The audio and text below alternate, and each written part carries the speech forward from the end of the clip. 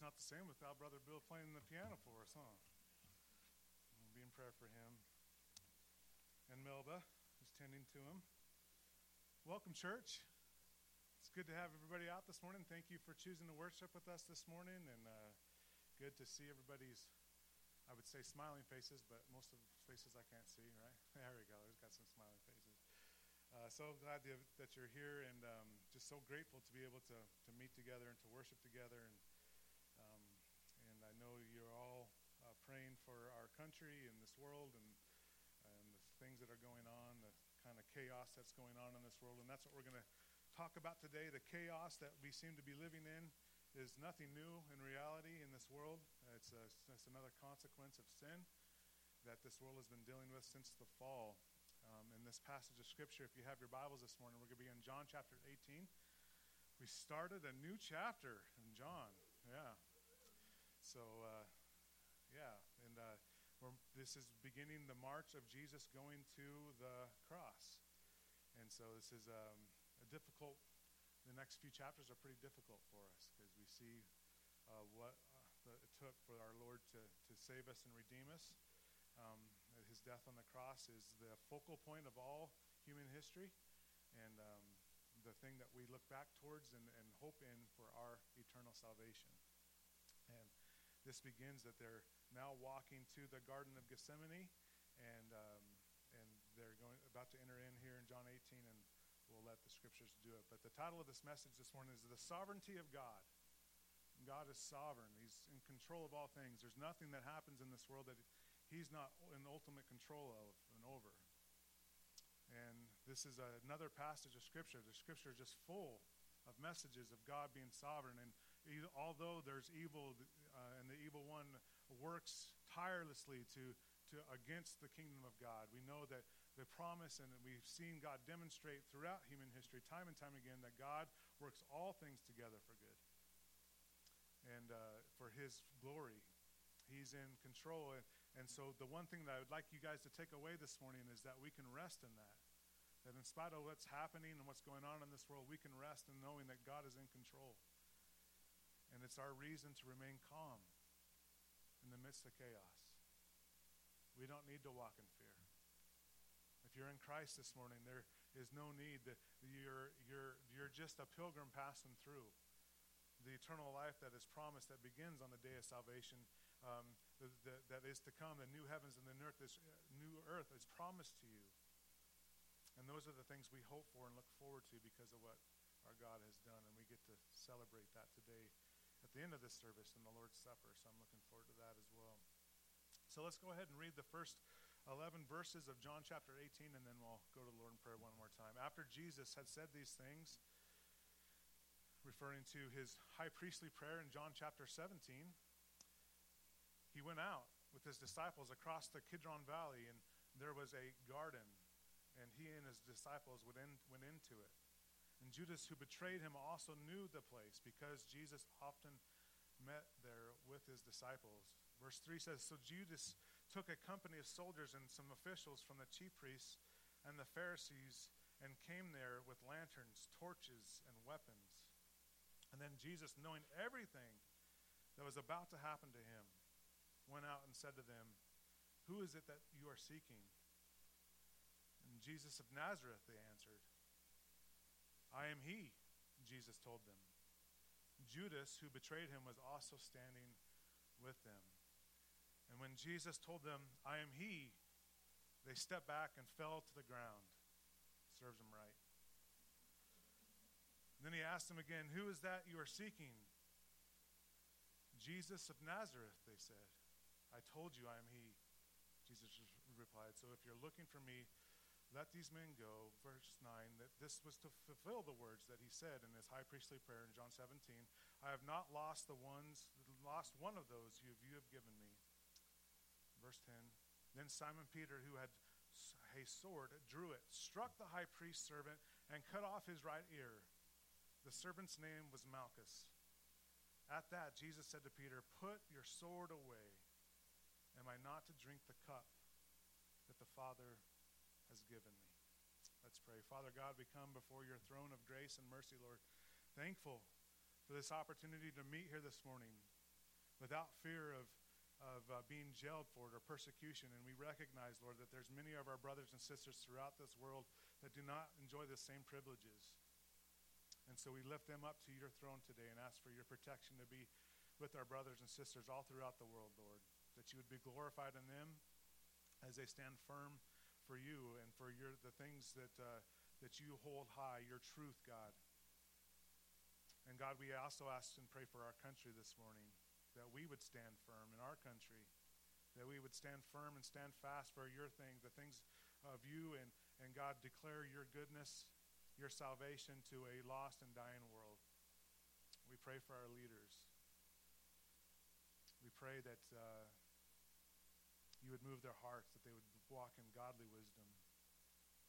And we pray for our law enforcement. We pray for their protection. We pray for their families, God. We pray for our military, all those who are out there supporting the freedoms that we so enjoy. If anything, that during these times, Lord, it's just a huge reminder, at least to me, Father, how blessed we are to live in this country. And we pray, Father, that you would mightily move in our country.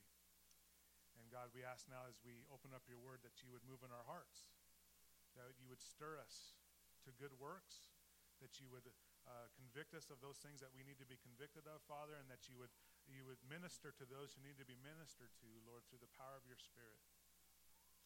And God, we just pray that all that is said would be pleasing and honoring to you.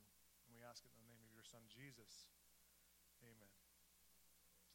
All right, so we have a few things going on here. We see here in verses 1 through 2 that Jesus is going to the garden. He's leaving the city. He's going through the valley of the Kidron Valley, from Jerusalem down through the valley and up to the Mount of Olives, right, where the Garden of Gethsemane is at. He's on his way. He's walking there with his disciples, and Judas knows that Jesus often goes there. We see in Scripture that Jesus has gone there often to retreat, to step away from the crowds and all that stuff. And so Judas knew where to get him, and we see that Judas had already pre-conspired with the Roman officials. That hey, the Roman officials, or the Pharisees, the religious leaders, the Jewish leaders of the time wanted to kill him. They wanted him off the scene. We've seen that in the Gospel of John.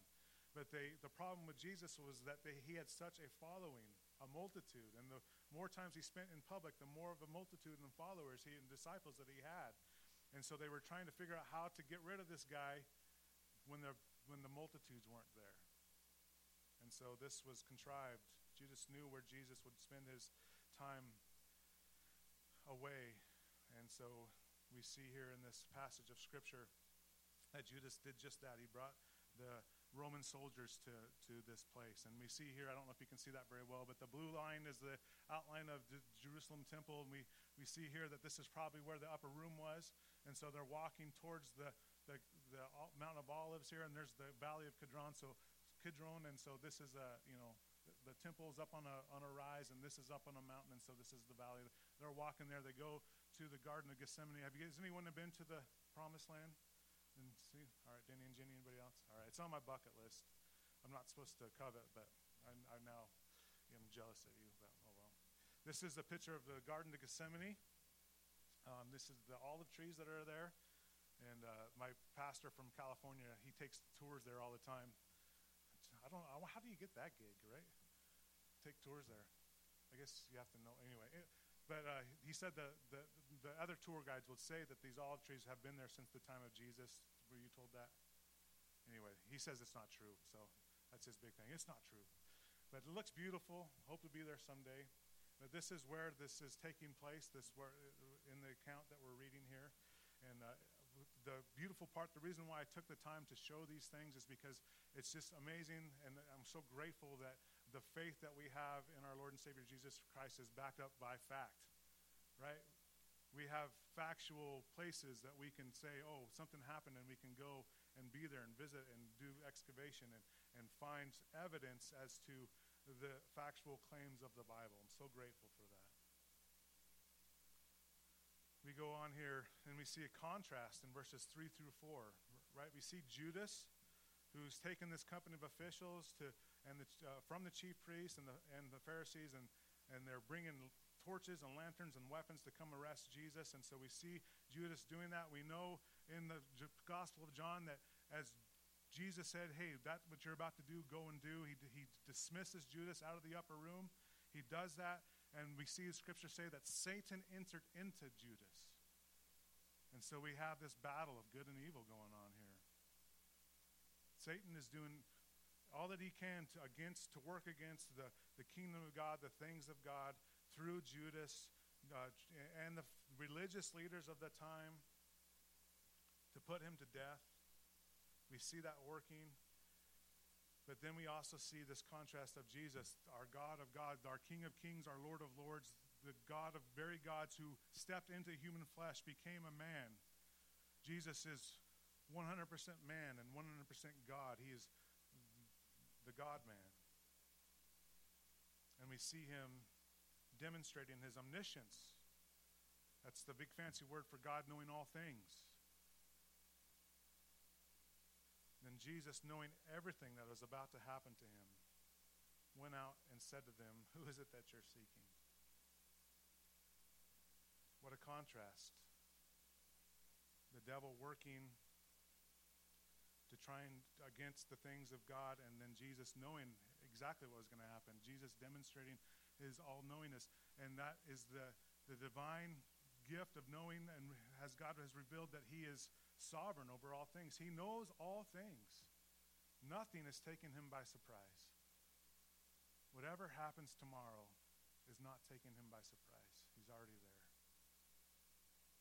He knows all things. And if there's anything I'd like and hope and pray that you guys would take away from this morning is that you can rest in that. That even though we are living in chaos right now, it's not hampering God. It's not hampering his sovereign working in his creation. And we can rest in that. And I want to take this opportunity to just focus on the fact that our God is not just a God that stands off and just like is just aloof and doesn't, is not personal. He's a personal God. He knows you. He knows each and every one of you. He knows the struggles that you're going through. He knows the fears that you have. And he's personal.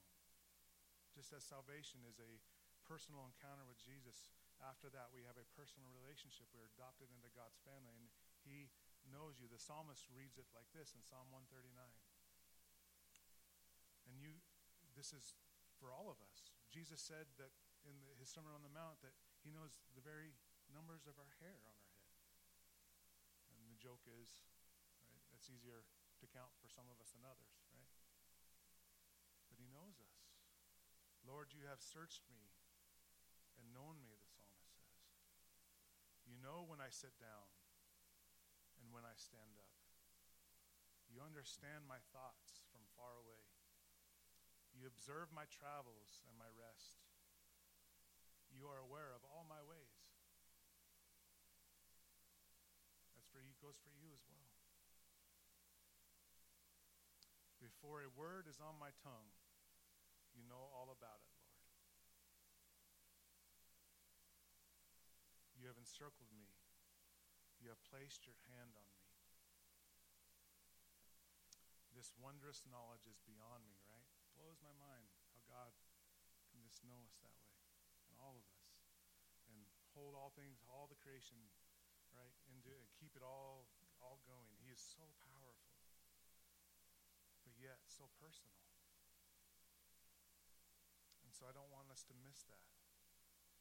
We can rest in his sovereignty, and we can rest that those of us who are in Jesus Christ, he's personal to you. He knows you. He cares for you as a father and a mother love a son or a daughter.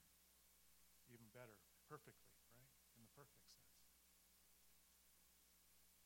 But we see here that God, this idea of God's sovereignty was in the plan of salvation through the death on the cross of Jesus going to the cross was established before the foundation of the world. God is sovereignly working these things out. He established it before creation was even put into place. And we see here that God, the gospel plan of Jesus isn't just a plan B. Wasn't God up there going, oh no, what do I do now? I guess I'll send, God the Son to, right? This was the plan from the very beginning. And we see the plan of the first mention of the gospel of grace even in Genesis. Genesis chapter 3, right? And Adam and Eve in the garden, he says, if you partake of the fruit, you will die. They partake of the fruit, they sin. They become spiritually separated from their God by doing so. He pursues them, right? Covers them with animal clothing. Then he goes to the devil and he announces he also announces to Adam and Eve the consequences of their sin. But then he goes to the devil here in the form of a serpent and he announces his curse. And his interaction is, again, the devil, the evil one, trying to work against the things of God. And so we see here that the devil thinks he might have won because he caused Adam and Eve to fall, and we see God saying, no, it's not the case. You might have won the battle, but I will ultimately win the war. He says to him, I will put hostility between you and the woman, and between your offspring and her offspring. Right? He's done this. He's caused them to fall by temptation. But we see that this hostility that he's going to put between the woman and the devil is a he. Right? He. Personal pronoun. He will strike your head, and you will strike his heel. So yes, Jesus, or the devil, the evil one, through this gospel account here in John chapter 18, we see the evil one working against the things of God, and Jesus ultimately going to the cross, and the devil striking his heel, Jesus' heel in that. But ultimately we see that in that very act, Jesus defeats death, defeats the consequence of sin, defeats the evil one. You may strike his heel, he says, but he will strike your head. So this gospel, the first mention of the gospel, is in the very first book of the Bible. And the Bible goes on to proclaim and reveal who this he will be. And we have the benefit of looking back and knowing who the he is, right? Our Lord and Savior, Jesus Christ. Again, it's God's predetermined plan for this to all be playing out. And again, this is an effort to show you that we can rest in the assurance and the knowledge of knowing that he's in control. Fellow Israelites, this is Acts chapter 2. This is Peter, after being filled with the Holy Spirit, the Holy Spirit coming down upon the church, and he stands up and proclaims this wonderful gospel proclamation in Acts chapter 2. Thousands are saved, and he begins by saying, fellow Israelites, listen to these words. This Jesus of Nazareth was a man attested to you by God with miracles, wonders, and signs. We've seen those miracles, wonders, and signs in the Gospel of John, have we not? That God did among you through him, just as you yourselves know. But though he was delivered up according to God's determined plan and foreknowledge, you used lawless people to nail him to a cross and kill him. Here we are yet again with a beautiful demonstration of those things that are meant for evil, God turning into good. Our ultimate good. It is through this in which we can obtain and been redeemed and have atonement for our sin.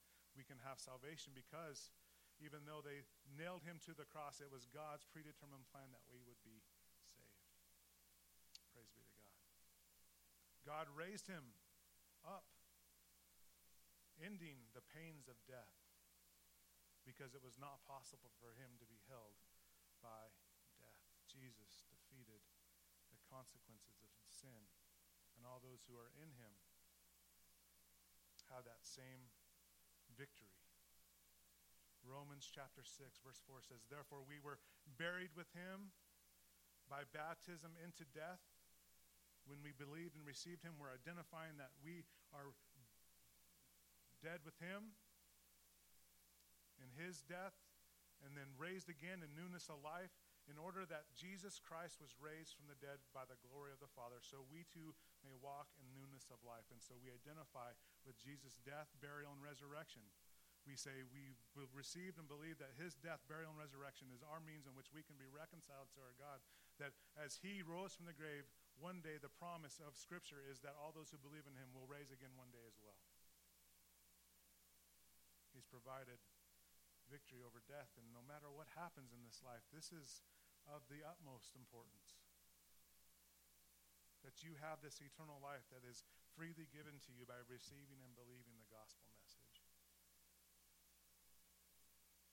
And those who are in Christ and disciples of Christ and following after Christ, we saw in John 16, Jesus was, remember, preparing them for him going to the cross. He's like, look, your guys' faith is going to be rocked. I'm going to the cross. I'm going to die. Your faith and who you think I am is going to be challenged. The world's going to come against you in those things. But I want to tell you that I'm giving you these gifts that are going to help you through your trials of faith, and it's the same gifts that we enjoy today. He's given us the Holy Spirit that indwells the hearts of every believer who receive and believe Jesus, who empowers us for a godly living and to live a life that seeks to please and honor God. He's given us his word, his inspired, preserved word that we can cling to, and we know the Spirit uses us as a sword in our hearts and our souls and is the filter for our thoughts and our emotions. All these things can be ran through the word and through the teaching and the conviction of the Holy Spirit. He's given us these tools, church. He's given us the opportunity to pray in the authority of Jesus. And he's given these things because even though we're going to have trials in this world, even though we're going to live in a world of chaos, he desires us to have the joy in knowing who we truly are in Christ. John 16:33, I have told you these things so that in me you may have peace. You will have suffering in this world. Doesn't mean we're going to be excused from the suffering. We can all attest to that. But be courageous, he says. Be of good courage, the King James translators would say. I have conquered the world. Jesus has overcome it. And so, yes, we're in chaos, and yes, we need to do everything and plead to God and be the light in this world and pursue godly things with our power and right to vote and all those things. It doesn't take away from those things, but ultimately we rest in the assurance of knowing that God's ultimately in control. And he will work everything out to good to those who love him and are called according to his purpose. But we see here another contrast. We see Peter reacting in his flesh. In the last remaining verses, 5 through 11, Jesus is Nazareth, they said, I am he. Jesus told them. Judas, who betrayed him, was also standing with him. When Jesus told them, I am he, they all stepped back and fell to the ground. Isn't that amazing?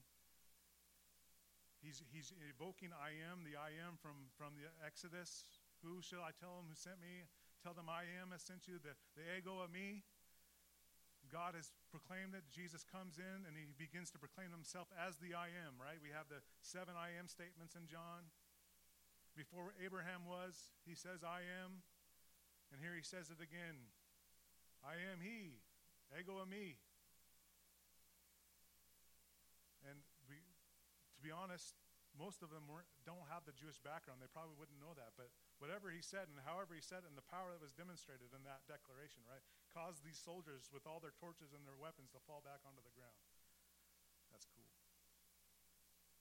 And then he asked them again, who is it that you're seeking? Jesus of Nazareth. And my pastor from California, he was thinking, they're on the ground going, Jesus of Nazareth?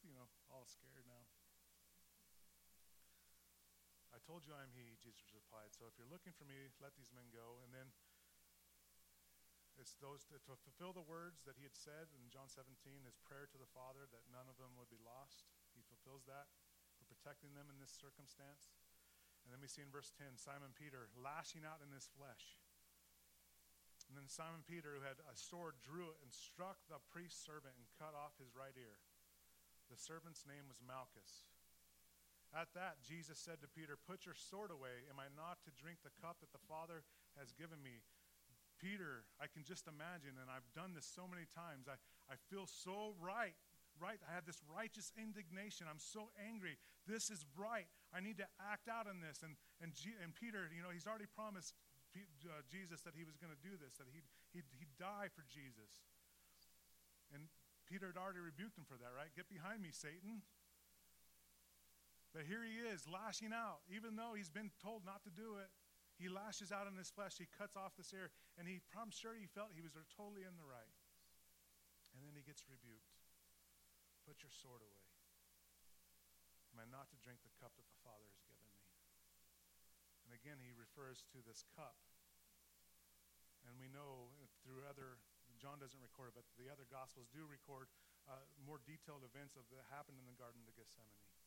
And we know that they arrived in the Garden of Gethsemane, and Jesus told them to pray, to watch and pray while he went alone and to be with the Father, to pray to the Father, to be spiritually, right, renewed and refreshed for the thing that he was about to face. And at that time, Jesus prays the prayer to the Father, saying, Father, if any at all possibility, let this cup pass from me.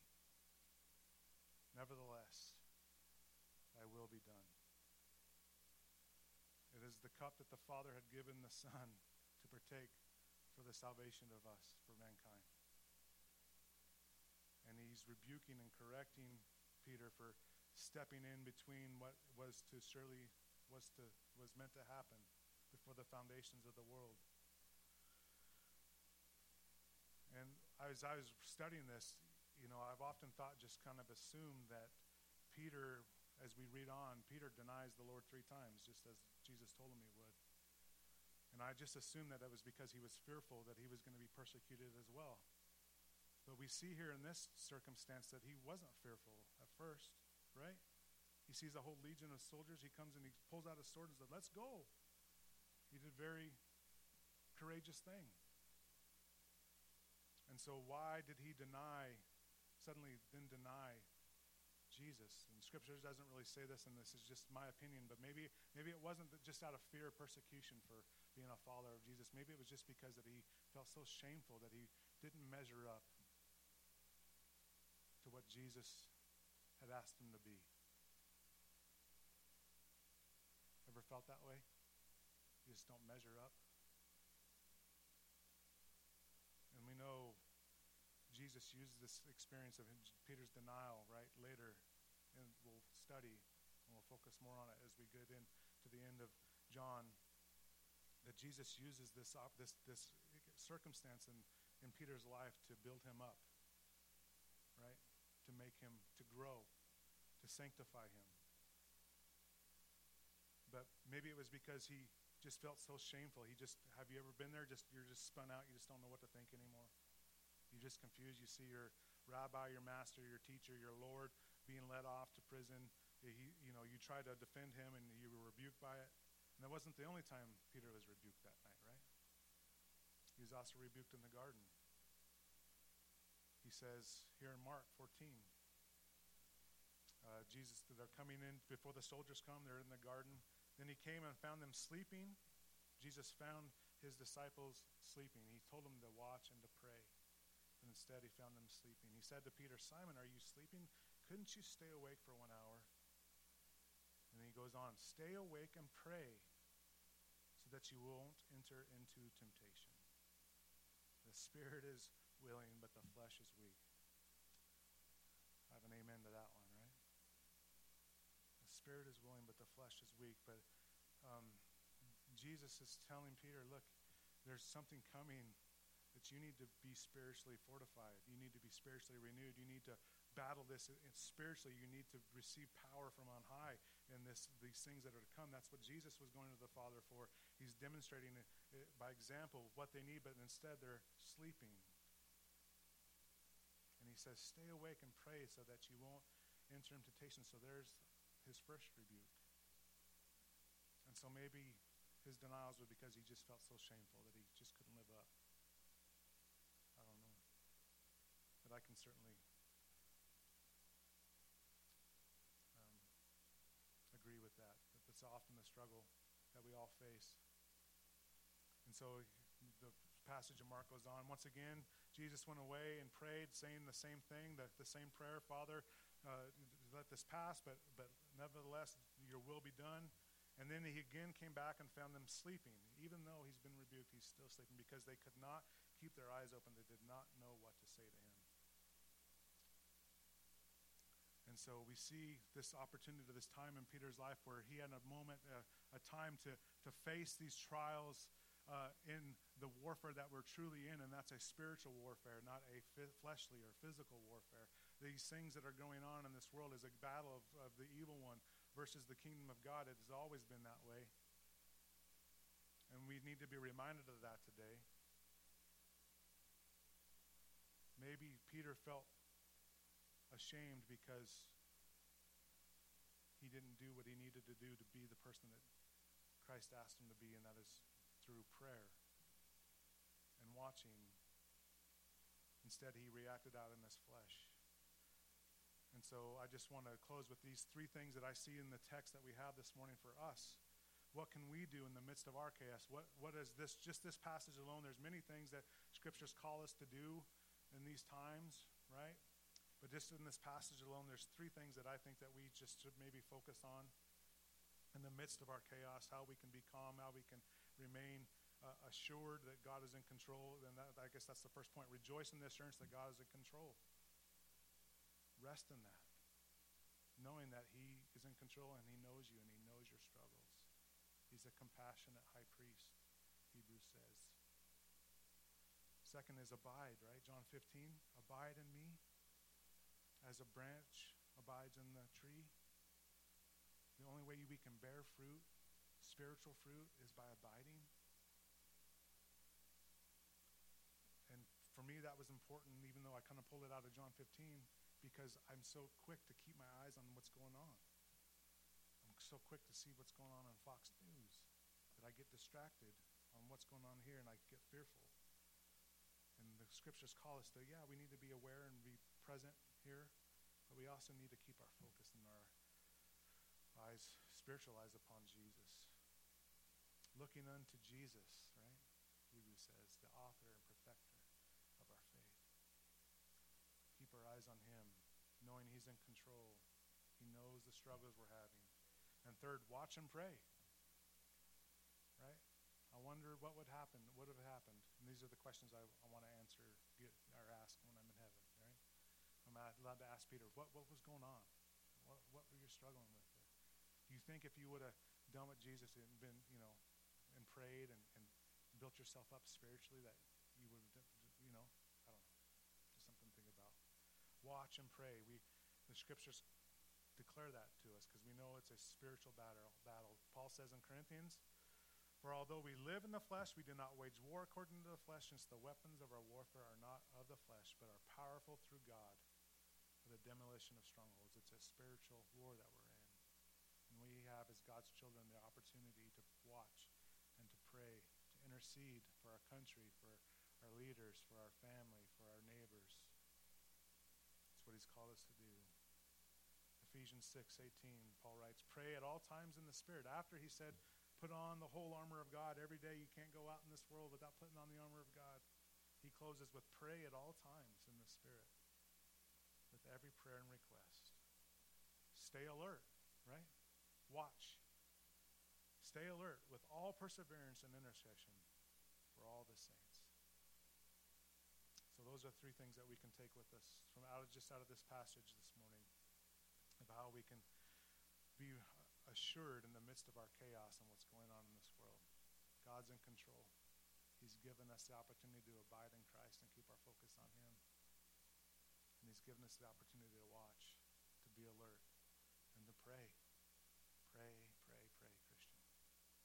Let's pray. God, I love you, and we love you, Lord, and we're thankful for this opportunity to open up your word, to see this Jesus' walk to the cross, Lord, and we're just so grateful that you've made a way of salvation through him, that he alone is the way in which we can have a relationship and eternity and eternal life, Father, through him, and we're so grateful. God, we just pray that you would help us to reflect that to those around us in our community and our families, Lord, and we pray for opportunity to share the good news to the waitress, to the grocery clerk, to our next door neighbor. We desperately need to hear this beautiful message, this beautiful gift of salvation you've given, Lord. So we just pray, Lord, that you would use us in that way. God, we ask that you would help us by the power of your Spirit to be assured that you're in control. Help us, God, equip us to keep our focus on you, to run this race that you've given us, Lord, with endurance, not of our own, but of through the enabling power of the Spirit. And God, help us to appreciate and pursue the beautiful gift of prayer. That often you use your people's prayers, Father, as the means to the end. Thank you for that privilege, God. Help us. Help us to do these things for your glory's sake. We ask it in Christ's precious and powerful name. Amen. All right, we're going to just sing Jesus Paid It All. This is a song of invitation. If you have been convicted about your need for salvation, this need to know Jesus, to interact with him personally as a way and means in which you can have eternal life, I'd love to have the honor to show you out of the scriptures how you can know for a surety how you can have a relationship and eternal life through him and what he's done. It's also a time for God's people to pray, sing a praise to him, whatever God's working on in your heart. This is the time to do that, Brother Jim.